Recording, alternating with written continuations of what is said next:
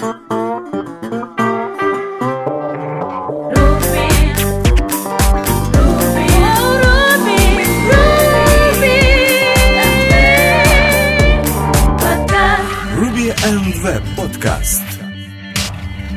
Всем привет! Вы слушаете 24-й выпуск третьего сезона подкаста RV-Pod. И с вами сегодня, как всегда, Алексей Васильев и Александр Чаплинский. Ну что ж, давайте рассмотрим, что нового и интересного произошло за последние вот уже 2 недели. Да, 2 недели.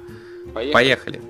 Итак, первые новости — это у нас, как это бывает часто, релизы. В данном случае успела выйти за эти 2 недели версия 4.2.2, 4.1.11 рельса. И вот уже сразу же вышла не так давно 4.2.3, 4.1.12. Первые те релизы предыдущие были в уязвимости JSON парсера. Там можно было какую-то опять проблему накосячить. Поэтому если вы находитесь на версии 4.2 или 4.1, желательно обновиться. 4.2.3 и 4.1.12 принесло в основном багфиксы. То есть это уже было не фикс уязвимости, а просто багфиксы. Первое, что порадовало, это наконец-то позволили в EML Preview показывать нормально inline-атачменты, потому что до этого приходилось их просто комментить, если захотелось смотреть EML Preview. Плюс он не мог нормально по-людски работать multi-part e-mail. Теперь с этим опять же проблем нету. Единственное, что надо подключать, если мы хотим все-таки просмотреть картинки, именно вот этих в EML Preview, придется дополнительно подключить, зарегистрировать Preview Interceptor, как они это называют, Action Mailer Inline Preview Interceptor. Потому что без него как бы inline картинки показываться так и не будут, что не весело. А остальные там другие багфиксы, например, пофиксили, что если в миграциях создаешь таймзоны индекс true, то он все-таки добавляет индексы, а не просто скипает это. И многие-многие другие, опять же, такие, скажем так, тюнинги и фиксы. Поэтому для тех, кто, опять же, находится на 4.2, 4.1, обновляйтесь. Как говорится, прилетело много хороших фиксов. Второй релиз — это релиз версии ROM 0.8.0, Ruby Object Mapper, как мы помним. В данном случае тут уже добавлено 2 новых, в первую очередь, адаптера. Теперь есть RAM CouchDB, то есть можно теперь использовать его для описания в CouchDB. Догадайся, что они еще решили сделать как базу данных? Что? Git. Теперь появился ROM Git. И теперь можно использовать Git как persistence layer. Ну, что как бы логично. И, кстати, прикольно выглядит. То есть ты создаешь там relation commits, repository default, атрибуты такие и все такое. То есть, скажем так, теперь ты можешь с использованием ROM искать по commit дереву. Ну, отлично. Вполне таки. Вот, то есть смотрится достаточно так интересно. Ну, и, понятное дело, они дали поддержку support nested input, map степы появились, маппинг трансформации, новые 3 штуки, это fold, unfold и ungroup. Гайды обновили, и я так понял, они все ближе и ближе, то есть следующий релиз будет уже 0.9, и вот они уже приближаются к единичке, которую хотят сделать в сентябре, да, именно этого года, но в сентябре. Так что ROM такая хорошая альтернатива, мне особенно нравится, что они используют такие нестандартные базы. Ну, CouchDB это нормальная база, конечно, а вот Git, это, конечно, было интересно посмотреть, то есть теперь...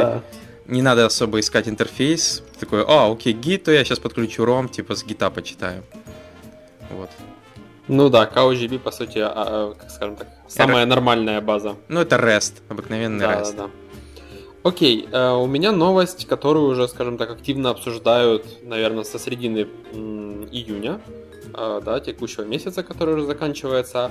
Это, скажем так, нашумевший WebAssembly, бинарный формат новый для веба, который призван, ну, как бы не то чтобы убить JavaScript, но, скажем так, заменить.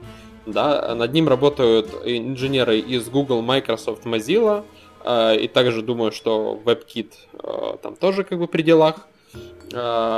Соответственно, как бы в чем benefit, да, в чем преимущество? Это, скажем так, формат, в который будет компилироваться код, который можно будет писать, скажем так, на любом языке, включая JavaScript. Естественно, мы его не исключаем, поскольку он уже давно здесь и много много хороших специалистов именно на JavaScript, пишущих. И не очень.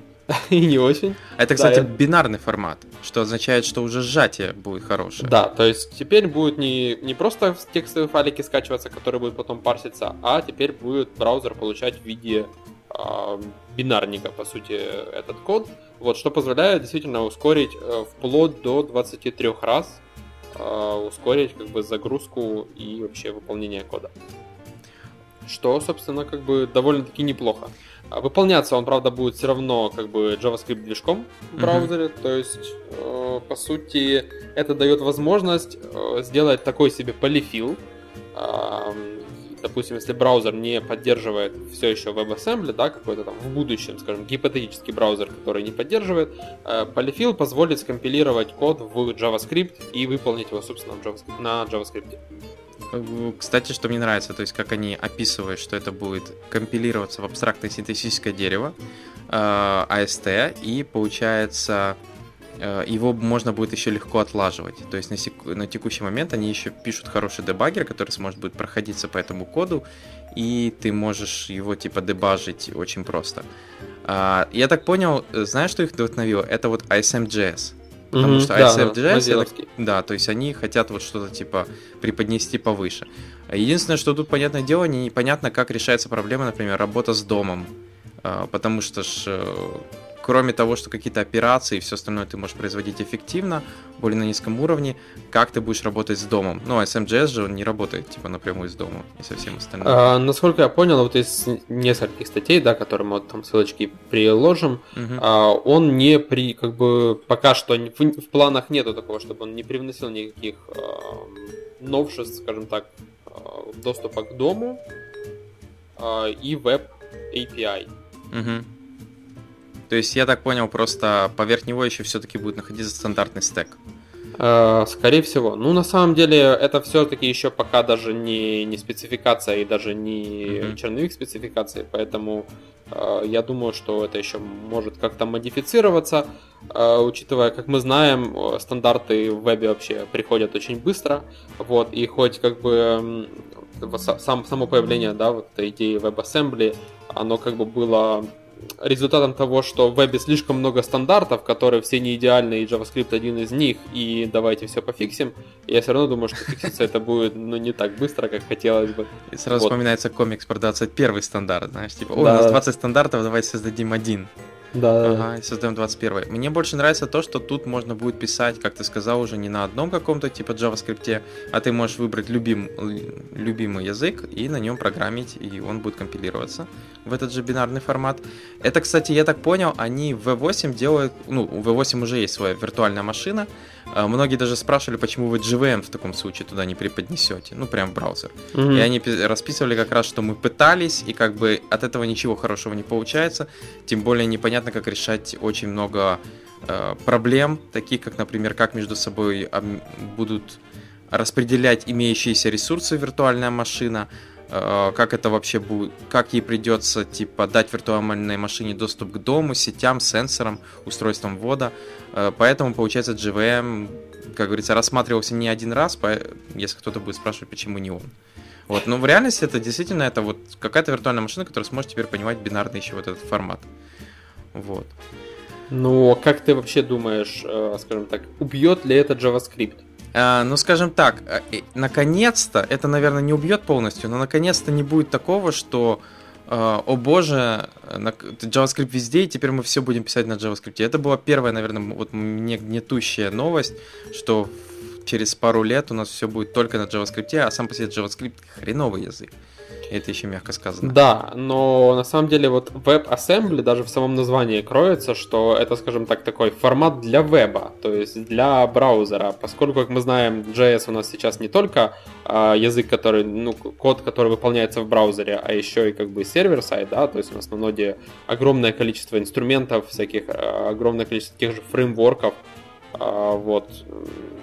Я думаю, что JavaScript как бы еще поживет. Нет, я не спорю, тем более, если вот это ES 6, ECMAScript 6 наконец-то станет более-менее работать без всяких бейбов и так далее в браузере, то вообще будет счастье. Но в основном, я же скажу, мне больше еще интересно, что получается целых 3 команды разработчиков от Google, Microsoft и Mozilla решили объединиться ради этого. Это как бы говорит о том, что иногда они понимают, что у них общая проблема, ее надо как-то решать. Нет, ну на самом деле, скажем так, уже на самом деле не первый раз, когда они решают объединиться, и уже были в истории случаи касательно тех же веб-компонентов, а потом в какой-то момент, допустим, вот с теми же веб-компонентами Mozilla говорит: вы знаете, мы так подумали, а мы не будем реализовывать, вот, например, HTML импорты. И все, и как бы негодование со стороны кучи веб-девелоперов, но им как бы пофиг. Ну да. Кстати, ну, как ты сказал, я думаю, JavaScript выживет. Знаешь, как хорошо сказал Страус-Труп, есть только 2 вида языков программирования. Те, на которые люди постоянно жалуются, и те, которые никто не использует. Угу. То есть, как бы, если так подумать, то да, JavaScript, Ruby, вспомни, сколько на них жалуются. Ну, потому что их используют. Ну да. Как бы есть какие-то мертвые, как бы, может, они идеальные. На которые никто не жалуется, согласен. Да, потому что их никто не использует. Вот. Но действительно такая глобальная новость, достаточно интересная, сколыхнула всех, все такие: ура, все будет круто. Поэтому, ну, поживем, увидим, надеюсь, доживем. Меня больше волнует именно эта штука. Вот. Ну хорошо, перейдем к следующим новостям, в данном случае по Ruby. Первое — это блогпост The Ruby Rabbit Hole, в котором рассказывается именно про внутренность, опять же, работы Ruby. В данном случае тут рассказывается про концептуальную модель объектов в Ruby, как она именно работает с внешней стороны, когда вы работаете на Ruby, и потом как она работает именно внутри самого Ruby через структуры. Как идет сохранение данных, объектов, наследование, что такое R-класс, что он из себя представляет именно внутри C-шного кода. Поэтому для тех, кто все-таки хочет знать, над чем он крутится, а не что он работает на блэкбоксе, как работают миксины со всем этим счастьем, желательно хотя бы полистать этот блогпост. Вторая статья называется Building Street Fighters 2 in Ruby. В данном случае Николай Немшилов, я надеюсь, правильно прочитал, решил рассказать, как использование GOSU, это, скажем так, библиотека для создания оконных приложений на Ruby. С использованием этого GOSU он создает игрушку Ruby Street Fighter 2. Вот. При этом он выложил сорцы, поэтому для тех, кому интересно, можно скачать сорцы и запустить у себя. Думаю, будет хорошо для тех, кто всегда, наверное, хотел, ну, я сомневаюсь, что, конечно, кто-то очень сильно хотел, но все-таки, если кто-то захотел писать на Ruby оконные приложения, а не типа вебом единым. Вот. Ну, мне интересно, основной животрепещущий вопрос: порубиться уже можно? Порубиться можно, только там как бы бот никакущий, но порубиться, я думаю, можно. Вот. Но вообще оно смотрится достаточно интересно. То есть, я думаю, где он только картинки, я не понял, достал, но порубиться есть во что. Не, ну на самом деле круто. Я думаю, что в принципе это довольно-таки прикольный экспириенс сделать оконное приложение на Ruby. Вполне такие. Угу. Так, поехали, давай дальше. Едем дальше, да. Поскольку Леша вспомнил релизы в первой своей новости, я все-таки не мог начать с релизов, а все-таки нужно было рассказать о WebAssembly. Но были и релизы за последнее время. А именно, вышла наконец-то версия 1.0 Atom, да, текстового редактора от GitHub.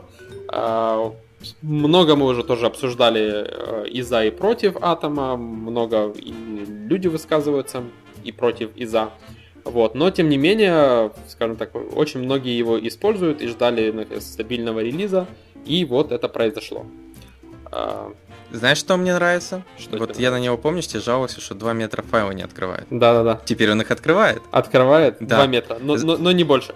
Не, ровно 2, то есть мне надо угадать. Файлик 2 метра, если чуть килобайт больше или меньше, не откроет. Не, он открывает и больше. Я так понял, знаешь, как они пофиксили эту проблему? Если файл больше 2 мегабайт, они подсветку вырубают. Ага. Ну, то есть, я так понял, если подсветка полностью исчезает, ну, я так понял, это не тратится ресурс. Ну, да, наверное, чуть полегче все-таки становится, конечно. Но прикол в том, что, знаешь, я уже, наверное, это говорил, но для меня это никогда не было проблемой, потому что я не открывал 2-метровый... У меня как бы нет ни одного файла, который я написал, больше 2 метров, а если это какой-нибудь сгенеренный дамп или не знаю что, то есть, другие тулы для того, чтобы открывать их. То есть не обязательно, скажем так, их нужно открывать при помощи своего текстового редактора. То есть тот же Vim, я не знаю, там, Less. Нет, смотри, если есть Vim, то я как бы уже воспользуюсь Vim для разработки. Тут именно имелось в виду, что, знаешь, иногда что-то скомпилилось, и тебе надо проверить, оно там внутри правильно скомпилилось или что-то полетело не так.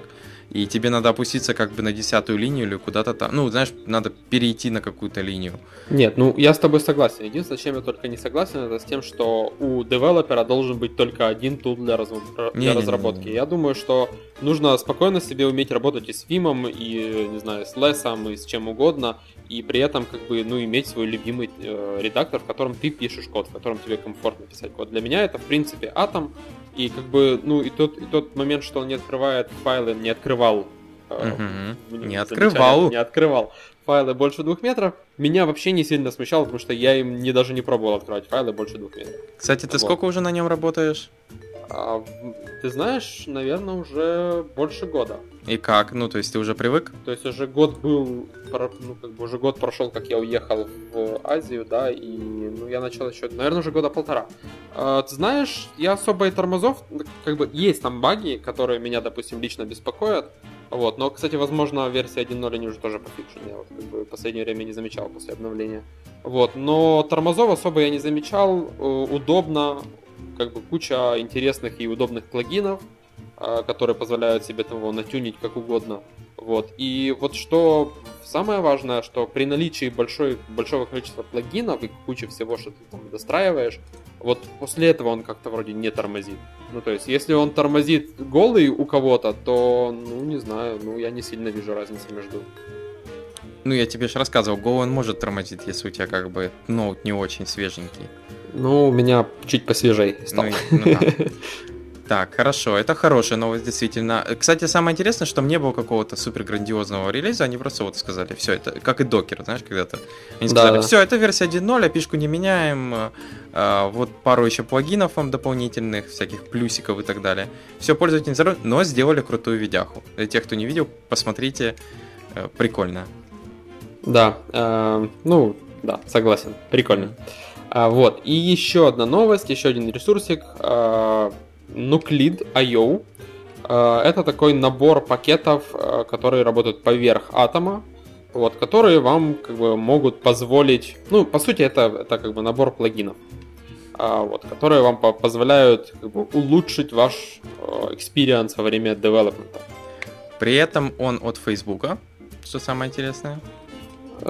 Почему бы и нет? Да, он от Фейсбука. И знаешь, что мне хочется сказать? Microsoft, они сделали свой эдитор поверх Атома, IDE, можно так сказать. Не IDE, это все-таки эдитор. Поверх Атома и назвали его это Visual Studio Core. Поверх не Атома, а Электрона. В данном случае там, кстати, внутри Атом, потому что им нужен был эдитор. Понимаешь? Окей, то есть да. Они как бы... Электрон, да, можно было использовать, но Электрон же это для приложения, им нужен был эдитор, поэтому они взяли Атом. Но мне просто нравилось, что это можно было назвать Атом с нескучными обоями. Facebook пошли круче, они просто сказали, вот вам нескучные обои для вашего Атома, мы не будем ничего там форкать или пилить по свое. То есть тут в данном случае идет поддержка Flow, Hack, Mercurial. Flow это Static Tag Analyzer, Hack это ихний форк, точнее переработка PHP. Поэтому для тех, у кого, например, JavaScript плюс PHP или вот этот хэк, то вот вам все няжечки веселенькие. Да, отлично на самом-то деле название, действительно. Если уже переделывать PHP, то на хак, конечно. Не, почему бы нет? Мы с тобой, конечно, его не рассматривали, но они там много чего заимпровили, у них появились мапы. Или не хватало, чтобы они сделали такое же произведение искусства, каким был PHP. Конечно, заимпровили. Так. Хорошо. И перейдем к следующим новостям. Первая — это статья о Rails в Custom Inc. блоге, который рассказывает про Rails Multi-Database Best Practice. То есть очень бывает часто на каких-нибудь проектах вам надо работать не с одной базой, а с несколькими. Именно, например, SQL-базами. используя там разные подключения, адаптеры. И тут рассказывается про такие хорошие вещи, как, например, использование connection management. Это, например, какого-нибудь класса, в котором вы эстаблишите connection, и от него наследуются уже все остальные. Использование Active Record Query Cache. Достаточно важная штука, потому что переподключение к другой базе и контекста — это достаточно тормознутая операция, поэтому лучше использовать кеширование.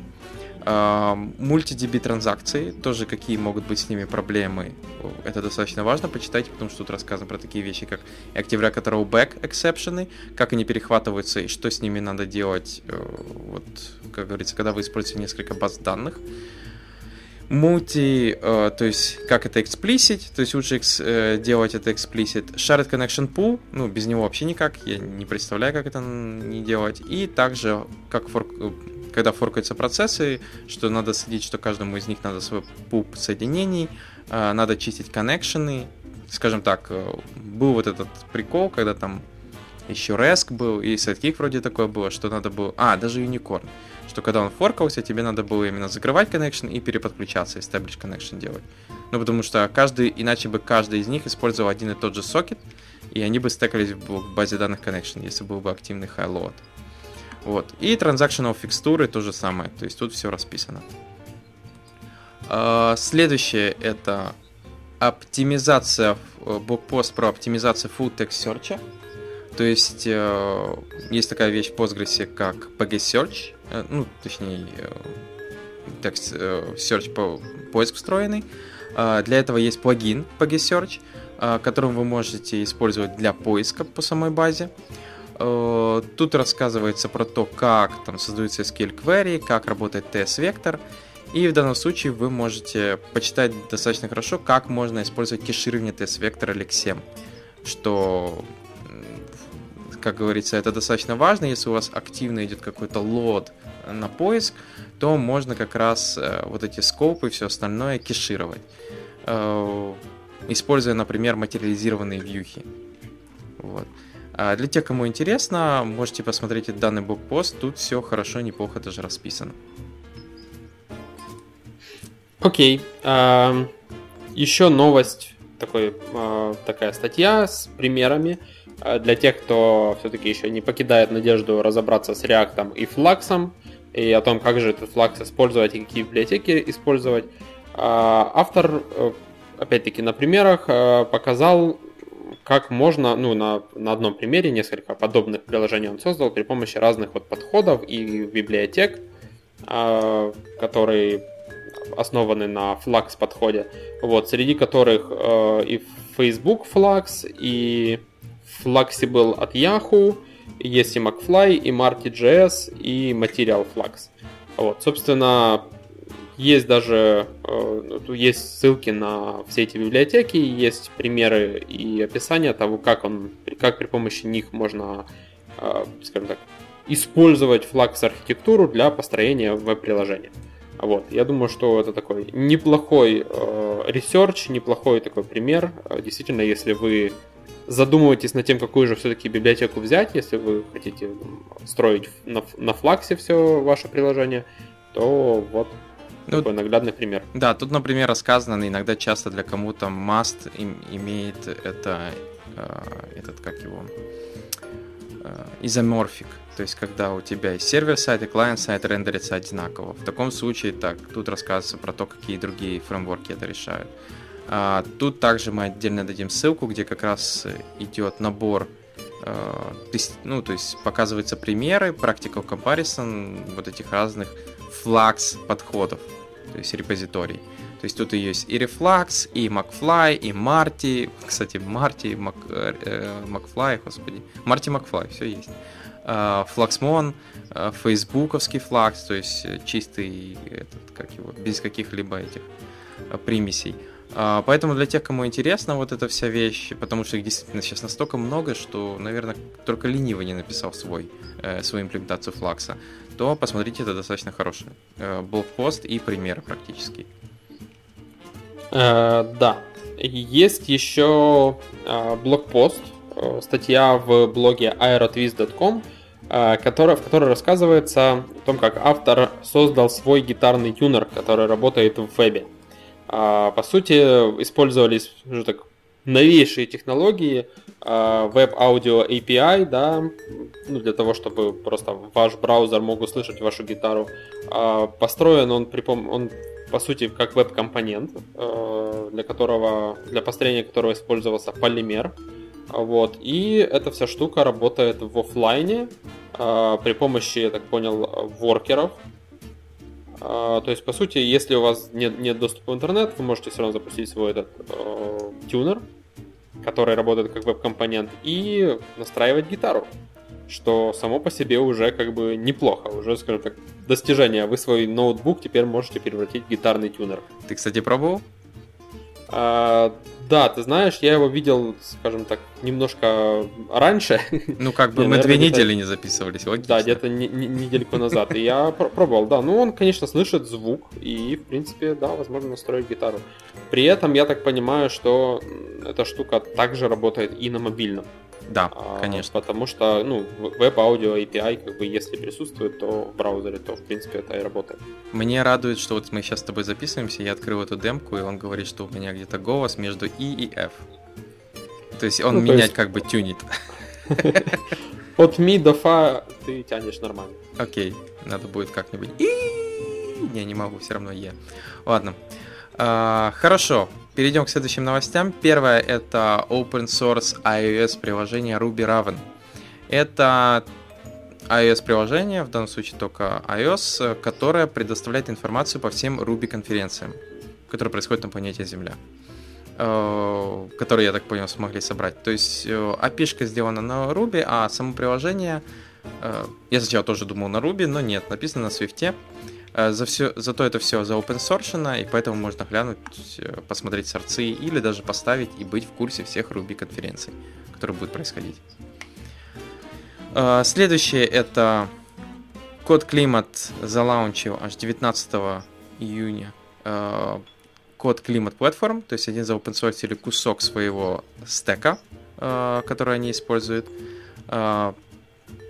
Как они используют докер-контейнеры и всю вот эту вещь, как они тестируют в данном случае CoffeeLint, CSSLint, как это все можно расширять, как они создавали вот это Static Analysis Engine. Все это расписано как раз в этом блогпосте. И в том, какие именно вещи они используют, а именно GoFMT, GoVet, GoLint для Гошки, CoffeeLint для кофе, CSSLint для CSS, RuboCop для Ruby, ESLint для ECMAScript, JavaScript, Bundler Audit для того, чтобы Security Vulnerability, и PHP Code Sniffer для стайл-чекинга PHP. Вот такой у них целый набор. Ну, в основном они сами построены на open-source проектах, поэтому неудивительно, если бы они не заопенсорсили все свое счастье. И как раз, не отходя далеко от темы, Юра Толстик, он как раз сделал небольшую библиотеку, которая называется Warder, которая как раз собирает в себя все вот эти тулы, ну, в данном случае рубишные, JavaScript и так далее, для код-аналитики, код-стайл-гайда, аналитики и всего остального, и вы можете через одну bin-команду запустить и проверить там определенные только спеки или как все сразу. То есть он в данном случае брейкман прогоняет и все остальное, то есть, скажем так, если нужна одна точка отправная для всех этих элементов, например, для того же Ruby, то можно как раз его использовать. Окей, едем дальше. У меня, скажем так, напоследок 3 библиотеки. Одну из которых, я думаю, вы уже слышали наверняка не раз, но, скажем так, вышла новая версия, раз уже она попалась. Думаю, мы расскажем, потому что, скорее всего, мы о ней ничего не говорили. Это, на самом деле, jQuery плагин, называется Full Calendar. Если у вас стоит задача, не знаю, реализовать календарь, подобный Google календарю, да, в котором у вас там, помимо просто самой функциональности календаря, есть ивенты, которые у вас на определенное время могут быть заскедулены и точно так же разбиты по дням, вы можете использовать вот такую библиотеку, в которой есть Month View, Week View, Day View. То есть, по сути, полноценный органайзер, который на чистом JavaScript можно просто напихать ивентами, и все это красиво рендерится, скажем так, подобно Google календарю. Ну, выглядит действительно очень круто. Да, он и работает, и круто, и API-шка у него, скажем так, довольно-таки человеческая, в отличие от многих jQuery плагинов, вот, но, в принципе, о чем тут говорить, если уже версия 2.3.2 текущая, вот, то, конечно, он развивается и растет, и, в принципе, документация у него довольно хорошая. Мне нравится, там есть примеры, где ты можешь, например, перетягивать какие-то ивенты, но, например, какие-то дни или что-то, оно, например, помечено красным, ну, типа, ты туда не можешь никак перетянуть. Красные дни.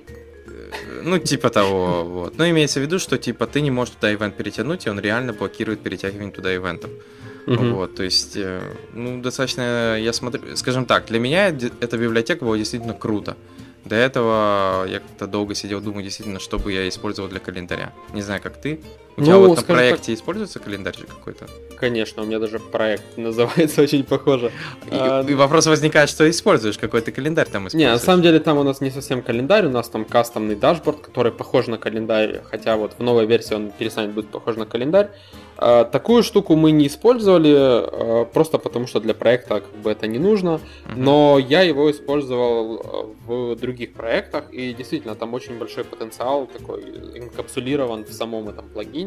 То есть вот то, как ты сказал, там вот многие такой уже behavior календаря, он просто уже есть. Тебе дается простая API-шка, при помощи которой ты можешь его использовать. Вот. То есть тебе не нужно это руками имплементировать, да, у тебя там не просто таблица, в которой ты там все биндинги делаешь сам, а ты все красиво там описываешь, и он уже работает самостоятельно как календарь. Ну, мне тоже нравится. Вот. Прикольная штука. Так, хорошо, давай дальше. Вот, ну, да, не будем долго на нем задерживаться, едем дальше. Следующая это библиотека, называется Mesh, через E, не через A. Вот, это такой себе интерфейс для работы. Для работы. Это в данном случае, давай я объясню. Это система для того, чтобы remote и локальный communication storage были синхронизированы. Не обязательно storage, это может быть и API-шка, и другая какая-то штука, то есть state, какие-то стейты. Зачем это сделано? То есть очень похоже на обыкновенный PubSub, в данном случае, если подумать, но имеется в виду, что ты можешь подключить несколько типов storage, несколько видов real-time обновлений, и потом настроить, например, параллельный бас. То есть ты можешь, например, сказать, мне нужно в параллели обновлять, например, по API-шке, чтобы это улетало, плюс это улетало, сохранялось в local storage, плюс это улетало, например, в PubHub сервис или какой-то еще. И, например, наоборот, если это прилетает с PubHub, я хочу, чтобы это инсертнулось в local storage и, например, еще улетело как какую-то API-шку. Вот. Звучит, конечно, странно. Надеюсь, ты понял? Да. Вот, то есть это сервер-сайд и клиент-сайд типа messaging layer для синхронизации вот этих разных компонентов. То есть у него есть сейчас поддержка MongoDB, Local Storage, вот этих сервисов PubHub, у него, то есть есть просто HTTP, если с REST работать, то есть, скажем так, его можно спокойно, вот как сказал, библиотека, интегрировать уже в существующие приложения для того, чтобы как-то синхронизироваться. То есть мы что-то подобное смотрели с тобой как IndexedDB плюс CouchDB, и это называлось PouchDB. Ты писал в один интерфейс, а он синхронизировал и туда, и сюда. В данном случае это синхронизирует во все дырки, в которые есть адаптеры. Окей, едем дальше. Следующая библиотека называется Plotable.js. Это такой себе построенный поверх D3 библиотека для построения графиков. Я знаю, мы уже довольно-таки много рассматривали разных chart libraries, вот, но вот еще одни интерактивные графики для веба, в которых есть несколько, естественно, компонентов, да, это не просто там какие-то просто линии, да, позволяет вам делать бар-чарт, пай-чарт и так далее, и так далее. Вот, ну, естественно, это все интерактивно, и даже, я думаю, что mobile-friendly тоже. То есть они бывают responsive. Вот, по сути, опять-таки, если вам необходимы графики, то вот еще одна библиотека, которая вам позволит их использовать. При этом построена она поверх D3, то есть как бы ничего сверхъестественного внутри себя у нее не содержится. Есть небольшие интерактивности. Тут, например, в примерах показано клики, дабл-клики, поинтер. Например, если у вас какой-то спред точек, ты просто вводишь мышку, и он находит ближайшую, которую, чтобы ты точно не попадал, например. А тебе надо вот как-то приблизительно попасть в точку. Перехват событий клавиатуры, панзумы и прочее. Вот, поэтому, ну и самое главное, что оно бесплатное. Как бы, есть и платные, но это бесплатное, и это радует. Вот. Так, ну это все новости у нас на сегодня. То есть, спасибо, что слушаете нас. Подписывайтесь, пишите комментарии. Вот такой у нас получился небольшой выпуск, но достаточно такой обширный. Пишите, какие темы вы хотели бы услышать еще, например, в следующих кафе. Или кого хотели бы, чтобы мы пригласили к нам, если он, конечно, придет. И до новых встреч. Пока. Пока.